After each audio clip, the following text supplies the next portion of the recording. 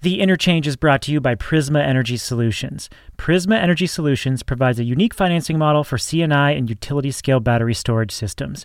Prisma's customized lease options can help you reduce energy demand, participate in both energy and ancillary service markets, improve renewables integration, increase system reliability, and reduce your carbon footprint.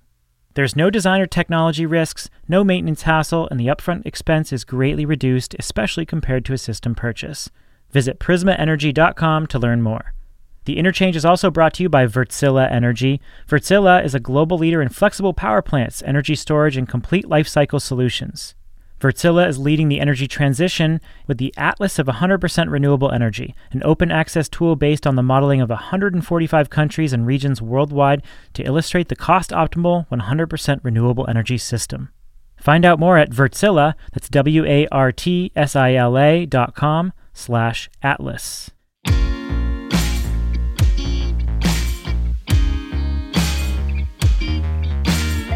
This is The Interchange, conversations on the future of energy from Greentech Media. I'm Stephen Lacey, a contributing editor at GTM and one half of this show. The other half is Shayle Kann, the managing director at the VC firm Energy Impact Partners. Shayle, hello. Hey, Stephen. The energy transition.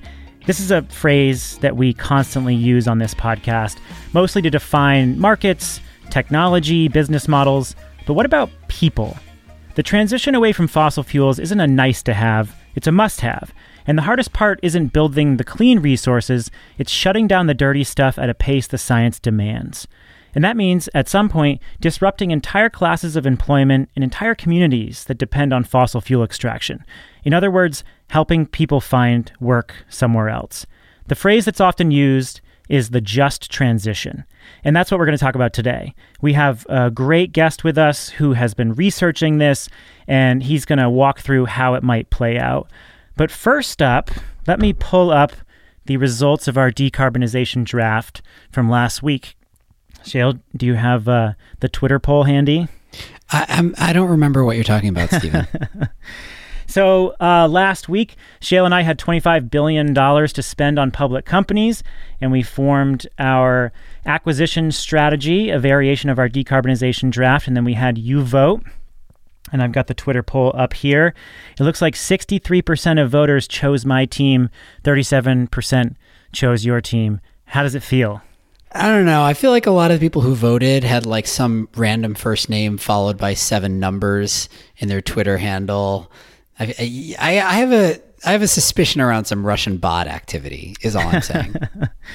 So Sam Evans-Brown, who is the host of the Outside In podcast and a friend of this podcast, tweeted just today, just before we recorded, "I was very pleasantly surprised to listen to this latest edition and hear Stephen Lacey quite clearly trounce Shayle Kann for once." Now, I love every part of that tweet except for the for once part. Yeah, at least he said for once. That it was a salve for my ego. No, look, you appear to have won fair and square. Congratulations. Okay, Shayle, let's get into the topic at hand. I'm going to play a clip of a well-known politician attempting to grapple with this issue of the transition for fossil fuel workers. I want to get your reaction.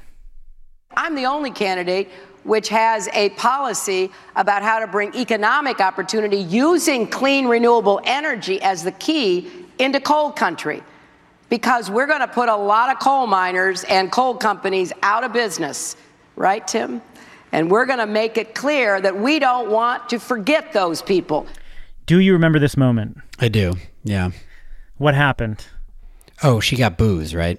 Because she was in... Yeah. Wasn't she in West Virginia giving that speech? She was in Ohio. She's in Ohio. This is a campaign stop in Ohio. And Hillary Clinton was trying to lay out her plan for how to help coal communities. And as she wrote in her book, it just didn't come out right. She was castigated for the remark about putting coal miners out of work. It haunted her throughout her campaign. It even caused coal miners to come and disrupt her events afterward. And she did talk about this in her book after the election. She said, "I wish I could have found the words or emotional connection to make them believe how passionately I wanted to help their communities and their families." And she explained that, you know, the meaning behind her remarks was that she had a renewable energy transition plan in place and that she was going to help those people who were going to be out of work. But as you can tell, the language just didn't come out right, and it's one of the reasons why it's very difficult to have this conversation, particularly in America with today's political environment. Yeah, I mean, it was obviously inartfully worded and didn't convey the message that she meant to convey. But like you said, it's tough. It's daunting to figure out how to talk about this stuff in a way that is empathetic, but also reflects, a really aggressive stance toward combating climate change simultaneously, and say that to people who are undeniably going to be affected by this. It's tricky. It's why I'm sort of excited for this conversation, because I've never figured out a way to feel really comfortable in my shoes when I'm talking about it. Well, very few people have, and that's why we have barely started talking about this transition, barely begun grappling with the economic consequences of abandoning large swaths of the fossil fuel industry and therefore the fossil fuel workforce, right? What are we going to do with folks who are facing this uncertain future? And that's exactly what we're talking about today. And we have a guest who's been researching and writing about this subject for years. His name is Sandeep Pai. Sandeep, welcome. How are you? I'm good. Thank you. Thank you so much for having me on your show. I'm really excited to talk about this topic. We're thrilled to have you here. We've been reading your research. So Sandeep is a former journalist. He's a current PhD student and public scholar at the Institute of Resources, Environment, and Sustainability at the University of British Columbia. And he recently co-wrote an analysis looking at the peer-reviewed literature and reports about the just transition and came up with a list of these proposed strategies for transitioning fossil fuel workers. Sandeep, you worked for several years in South Asia as a journalist. You wrote for national and international newspapers and magazines. You also are the author of a book called Total Transition: The Human Side of the Renewable Energy Revolution. So the human piece of this transition has been really central to your work. Why? Why have you devoted your research to the social dimensions of the energy transition? Okay, I mean, that's a really good question. So, like you mentioned, I started as a journalist in India, and in my very early years of journalism, I had the opportunity to work with an editor who said, do not cover energy issues sitting in Delhi or Bombay. Just go to these places, talk to people, report about different energy policies and how it impacts, these areas and what are the conversations going on. And so that's the one piece of it. The second piece was India had a big scam or a corruption allegation that came out about unlawful allocation of coal blocks across the country. And so for that also I was sent to all these coal mines and, power plants and all these different supply chain locations. And I met thousands of workers, people, engineers, from, people who are blasting for mountaintop removal to people who are working in power plants. I mean, and one thing that was fascinating was that all of them were told, or they believed that, they are doing something larger. They are providing the fuel, they're providing the electricity that is needed for India's, growth and development. And so there's a lot of pride among people that I met. And I mean, I also got to understand the scale of this problem. I mean, I was not thinking from a point of view of climate change at that point, but just the fact that how many people, how many towns are associated with these industries was just an eye-opener. So that was like my early years of journalism, and I got introduced to this topic. And at that time, primarily in India, climate change was not really like a hot topic as I would say it is now. And the demands for climate action was not huge. But some of the conversations started penetrating, and I understood that, we must move away from these dirty industries and move towards low carbon sources. But I was just curious what is going to happen to these people? Will we just abandon them or sort of is there a plan? And so that was my curiosity that sort of led me into this topic. So I want you to read something for me. Let's read the first paragraph of the introduction to your book, because I do think it's quite powerful and sets the stage well. His eyes, set in a weathered face, were red from the coal dust blowing through the village.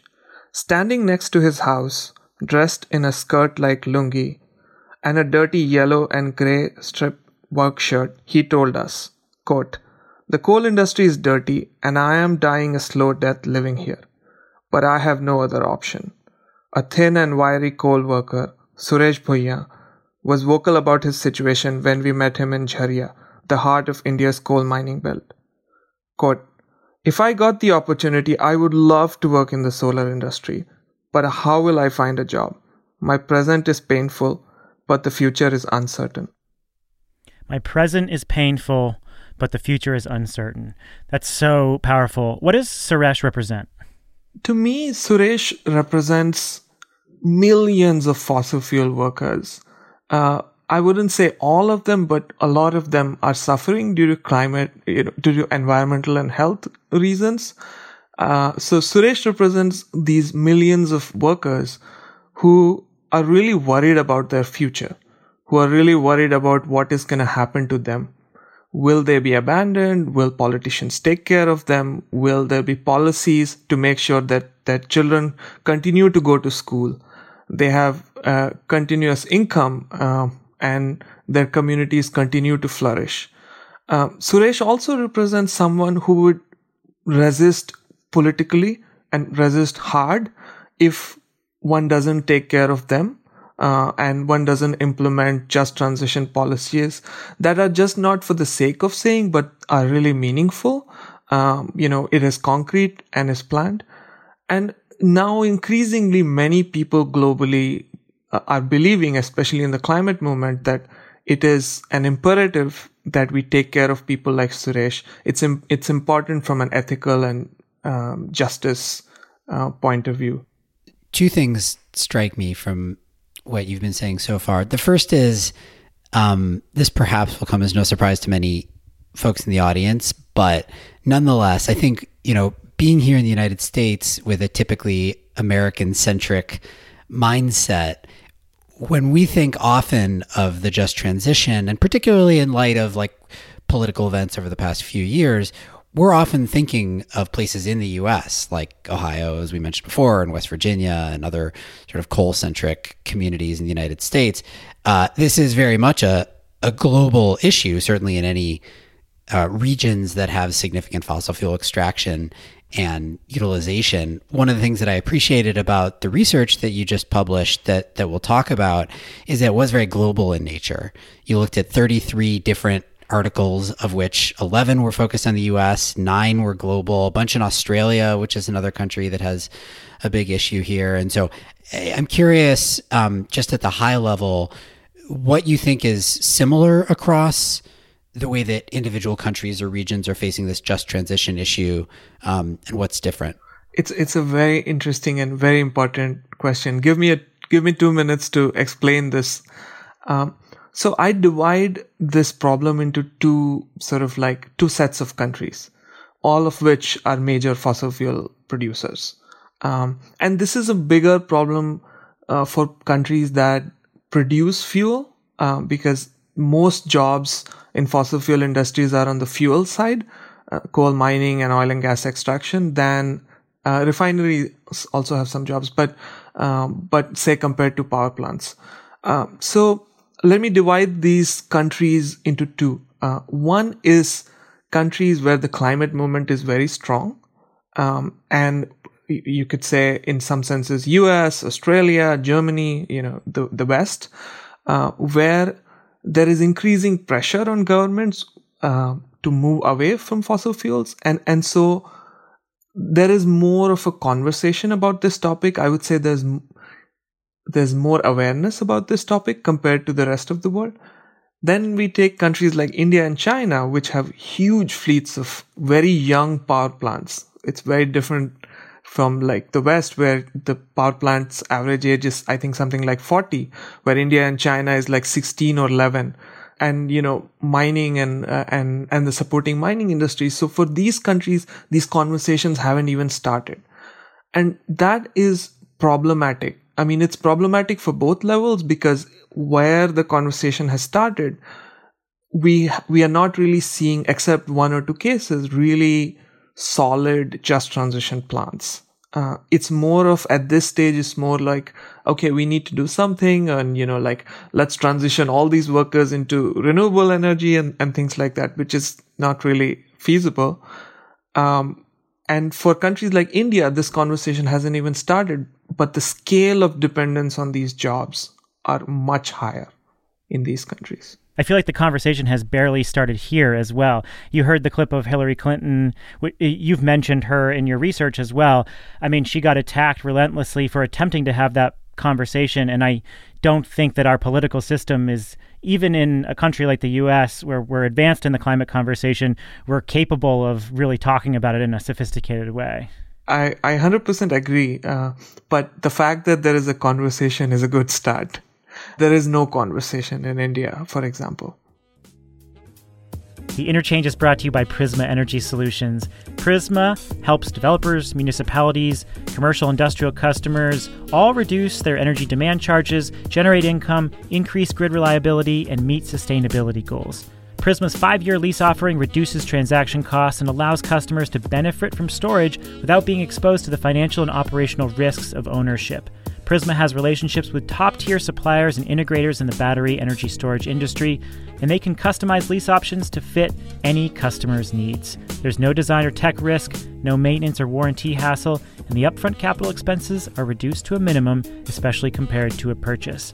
At the end of the lease term, customers have the option to renew, return, or purchase the battery system, creating even more project value. You can find out more at prismaenergy.com.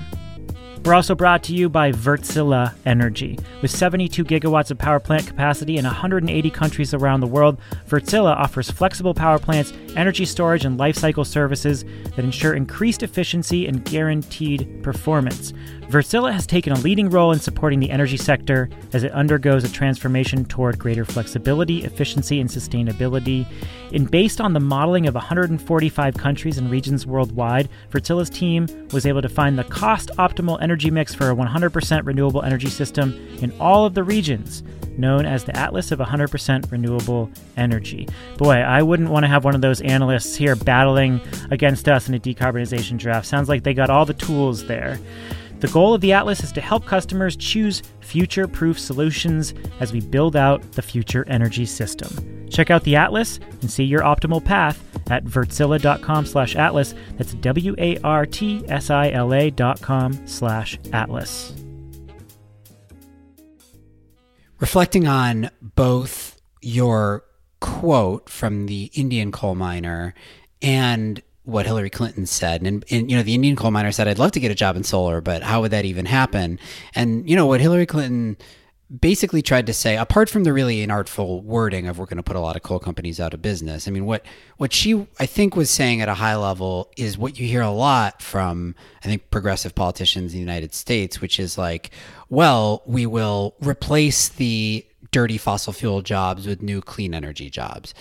And I wonder, first of all, from a rhetorical standpoint, what you've seen in terms of what the reaction looks like from fossil fuel workers when they hear that. Is it just that they don't believe it because they haven't seen it? Is it that they're not interested? Like, what's the reaction? So this is again a really great question, and I love this question. Generally the working class has been cheated. It's a global phenomenon. Whenever industries have declined, be it steel in the US or textile or the cord in Atlantic cord in Canada, or many industries, small scale or large scale, that have declined, governments have not done an adequate job. Generally, there may be some cases here and there and some examples of certain programs working well, but by and large, the perception, and for one of my research, I read extensively on this topic, the overall income levels have gone down, even if they have found the next job. There have been massive health issues associated with that children were not able to go to school. So generally, the working class doesn't believe that something will come of this. And then when somebody goes in, and most of the rhetoric, again, problematically is associated with, transition to clean energy jobs. I think that's a really problematic problem. In one of my own research, we show that there's a complete mismatch between areas suitable for solar and wind power in India, China, Australia, and US. So we looked at 4 countries. And especially wind is like, I think, way far. Solar still is okay for countries, some parts of India and Australia. Like from a pure techno-economic suitability point of view, solar and wind cannot cut it in those local areas. Now, you could believe that some would move, but it's not easy to just move, wrap up everything, your real estate and, whatever little housing money you have. So I think that there is some suspicion that this is not going to happen. One problem is that we don't have a lot of evidence of this happening well. And the second problem is that right now, all of these conversations are pretty much at conversation and dialogue stage. And even in those countries, there's no sort of like real hardcore plans of, okay, you're guaranteed a job or whatever. I'm not advocating for one thing or the other, but like, it's one thing to say, I will transform this region using clean renewable energy. It's another thing to say, these are the 5 plans I will implement. So I think that's something that is missing. This is a really important point to hang on, because what happens is that very rarely workers who are impacted are not going into equivalent jobs in industry. They're often going into lower paying retail jobs, for example. And so a lot of government retraining programs here in the United States have not been very effective. And so, as you said, the track record is not very good. And so there's a lot of inherent cynicism about what jobs are available when, say, the extraction jobs go away. Absolutely. There was a paper about OECD countries, and they looked at all the retraining programs and the outcomes related to that.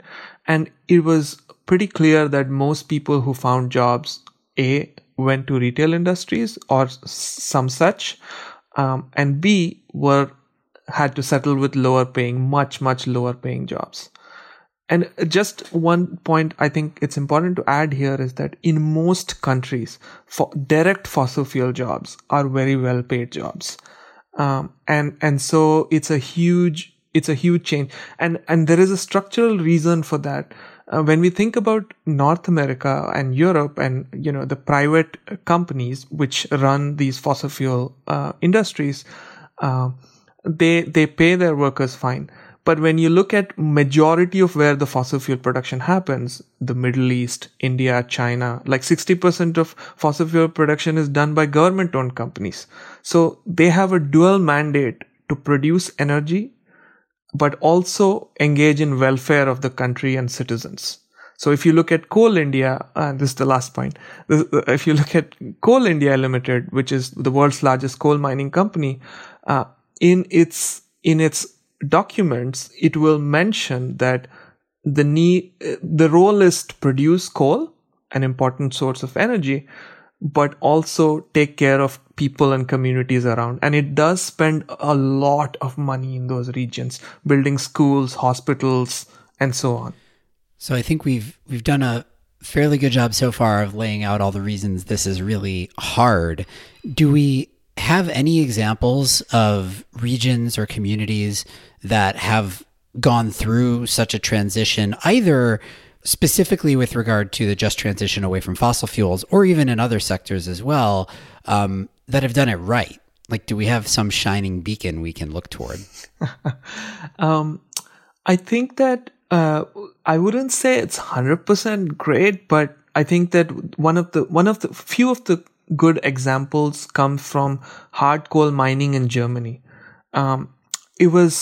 It is often said or cited as a successful case where the German government, the reason was that the hard coal mining sort of was, economically more expensive than, say, imported coal. And so from an economics point of view, it made sense to shut down these mines, but politically it was hard. So the German government, both at the federal level and at the state and, sort of like whatever the local level, came together along with a very strong and powerful union that was operating in that region and came up with a just transition plan. And there was 2 distinct features of that plan that I think is often sort of a benchmark in this space. One is that they guaranteed that any worker who has worked for 20 years can, at the age of 48, can sort of retire and get a stipend, which was good. And when they retire, they'll continue to get pension. And all the younger workers had sort of gotten a guaranteed job and retraining, and that was sort of guaranteed by the government. So that went down really well, and they made this as a long-term plan for 10 years. So this plan was made in 2007 and subsequently updated, and the last hard coal mining was finished in Germany in 2018. So what does that tell us about the elements that are necessary for this transition? I'm hearing two very important things, and that is a guaranteed pension and guaranteed wages. Yeah. So I would say I would start with something like a really long-term vision and planning. Right now, the problem in the just transition space is that many people, groups, governments are completely sort of doing it, on their own, and there is no coordinated planning. So if I were to start thinking about an important element of just transition, my first would be an over-encompassing element of sort of like long-term strategic planning, where you create a mechanism by which the federal government and the states or the provinces and the local governments who would be impacted, as well as the workers and the union representatives, come together and negotiate a plan that makes economic and political sense. So that, I think, is one of the key elements of just transition. Without that, what would happen is that certain regions, because of certain interventions, might do well, but most regions will not see the same fruit. So first is long-term planning, and it's important to recognize areas that are vulnerable to decarbonization. We don't even really know that. We can say that, okay, any area which is close to a coal mine or a power plant is vulnerable from a risk point of view of, economic losses, but it's important to do those studies and recognize areas vulnerable to decarbonization in every country. So that's my first. Coming back to the wages and the pensions, let's start with wages first. So one of the things is that we always refer to just transition from the point of view of those direct fossil fuel workers who are working in, say, coal mines or power plants or rigs, etc. But there are millions of indirect jobs that get benefited from, that benefits from the continuation of coal or oil industries. There's induced jobs, so people working in cafes and restaurants, where coal workers go and spend their money.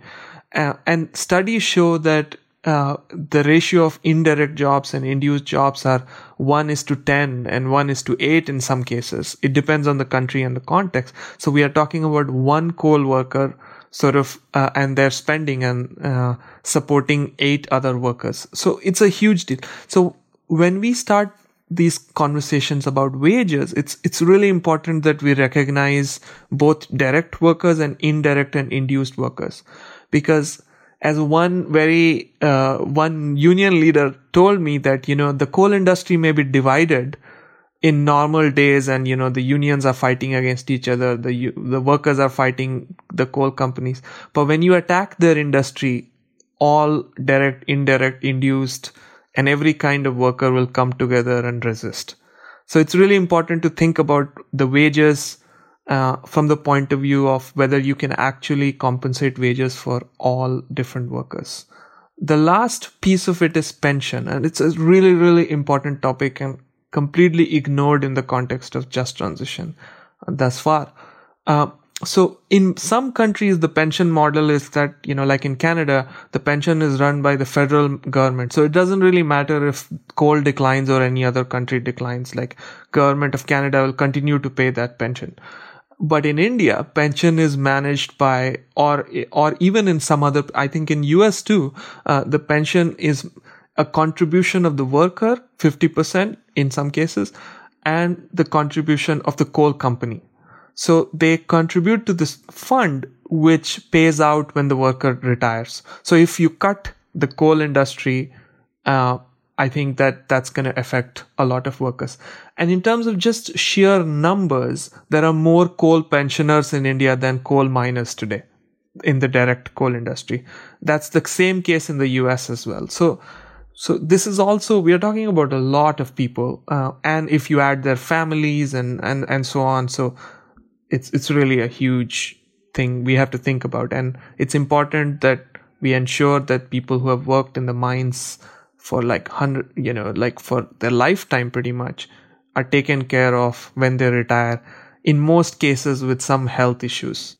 So the elements to a just transition you just outlined are extraordinarily complicated. And you mentioned at the beginning of the show that this is a conversation that is starting to gain some level of sophistication in a place like the United States, where we've been talking about climate change for a while. But still, it's extraordinarily nascent. And I feel like a lot of the environmental groups and activists have not done a great job of framing the complexity of this issue. They just say, shut down fossil fuels, and there's really no follow-up to explain how you would do that from a workforce perspective. Has the conversation gotten better? Are you hearing environmental groups, progressive groups start to integrate some of these concrete examples in the way they frame this issue? We have to take this in sort of like two periods. One was the pre-COVID period, where most of the conversations, most of the slogans that I heard was about shutting down the fossil fuel infrastructure. And it basically stopped there. But now I have seen increasingly, when governments are starting to think about bailout packages for fossil fuel industries, I have seen that many activists, especially in North America, have started saying that let's kill the industry but support the workers, and that I think is a really positive change. In terms of nuances, I'm not very sure if that has emerged yet, but at least it's a good start. That's so interesting that you're thinking about this issue pre-COVID and post-COVID, because one thing that strikes me about what's happening right now is that the government, the U.S. government and governments around the world are spending trillions of dollars on stimulus packages. And as far as I can tell, and please tell me what the numbers look like, but if you're bailing out an industry, say the coal industry in the United States, it would cost maybe hundreds of billions of dollars. We're spending hundreds of billions of dollars each bill to protect workers right now. So feasibly, if we're tossing around those numbers, you could imagine the government spending a big chunk of change that at this moment in time seems perfectly reasonable to help that workforce make the transition, to give them guaranteed wages and pensions. So do you feel like this changes the art of the possible in any way? It does. I mean, so again, just thinking about it from a cost point of view, there are some studies which show that you don't really need a ton of money. But I would like to add a caveat here that we are and all these studies are only referring to direct jobs, not indirect and indirect induced jobs. So if we just focus on, for example, direct jobs, then in the US, you really need 600 million a year, according to one study. Of course, they don't take into account everything, even for direct jobs, but you need 600 million every year to guarantee wages for 5 years for fossil fuel workers who lose their employment. And that their scenario is also that, US reduces emissions by 40% by 2035. So it's not talking about all workers, and it's not a complete 100% fossil fuel phase out. But if you reduce emissions by 40% and its impact on coal, oil, and natural gas, the country would need 600 million per year, which I would argue is not, compared to the trillions of dollars of bailout packages we are talking about, it seems that it's feasible.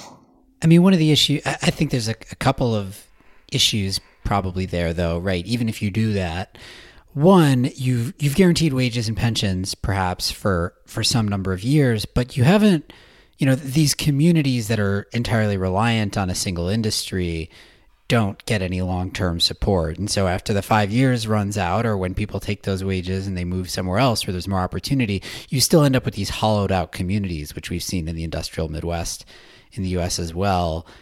That feels like one challenge to me. And the other challenge, not to get too deep in the political weeds, but the idea of guaranteeing wages and pensions, you've got an entire half of the political spectrum in the United States that sort of tends to oppose anything that looks like an increase in the welfare state. And so I imagine that presents a challenge for getting something like that done. So do those two things, first of all, are those real challenges? And second of all, do they seem surmountable to you?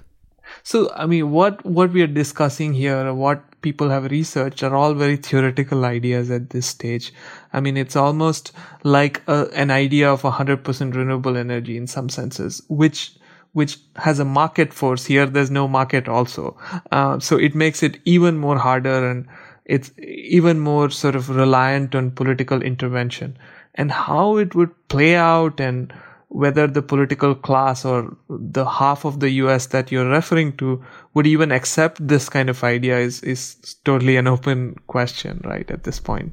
I think we need to establish the why we're having this conversation. I set out some of the stakes at the beginning of the show, but what is the urgency in establishing legitimate policy to transition, segments of the fossil fuel workforce? I mean, what is the science telling us? And what does that mean for how quickly we need to implement policies and bring together unions and local leaders and actually get people to trust that this transition will be in their benefit? I mean, so depending on which models you choose, it's very, very clear that we have to move away from all fossil fuels. The exact, the numbers and the pace is sort of depending on, again, the models, but it's clear that in the next 1 or 2 or 3 decades, we have to substantially reduce our share of fossil fuels, starting with coal, but also other fossil fuels. So from a scientific point of view, it's absolutely necessary to move away from these sources if we have to meet well below 2-degree targets in line with the Paris agreements. But that has, again, implications on a large number of people. And what does that mean in terms of number of people? I mean, have you quantified the number of people that will lose or need to transition their jobs? So according to our estimates, and this is again only direct jobs, and I would say direct jobs are a small share of the overall jobs that are dependent on the fossil fuel industry. Only in terms of direct jobs, we have estimated around 12 million direct jobs, and we don't account for all categories of direct jobs because of sheer difficulty in calculating some of the job numbers, and that's a global number. So when we say 12 million, we are talking about maybe, into 3 or 4 per family. So if you want to add the family, so that's the direct number. Then there is indirect, and there is induced, then pensioners. It's just very hard to quantify. There's one more other aspect I think that is really, really important in this context, is that jobs is one aspect of just transition, and very important and central aspect of just transition. The other key aspect is local revenues. Lots of places in India, lots of counties perhaps in the US are dependent on local revenues from this dominant industry. And that, if those revenue streams are not replaced, that would have serious implications for the whole sort of the community, even if somebody is not getting anything from the coal industry. So that's another thing. And the last piece of this is railways, often an ignored part of this puzzle. I'll give the example of India. 50% of railway freight revenue come from coal. And railway has 1.3 million people working in India. And the model in India is that you subsidize the passenger segment and you overcharge the coal freight. And so that also has serious implications for sort of that industry and so on. And I mean, there's much more, but I would stop here. I do want to make one other point, though, which is, Stephen, you're asking sort of how many, in order to meet our 2-degree target or anything like that from a climate change perspective, how fast will we need to move away from this? And that's a good question. But it is worth noting that, I think market trends will perhaps more slowly cause a lot of this to happen anyway, certainly with coal.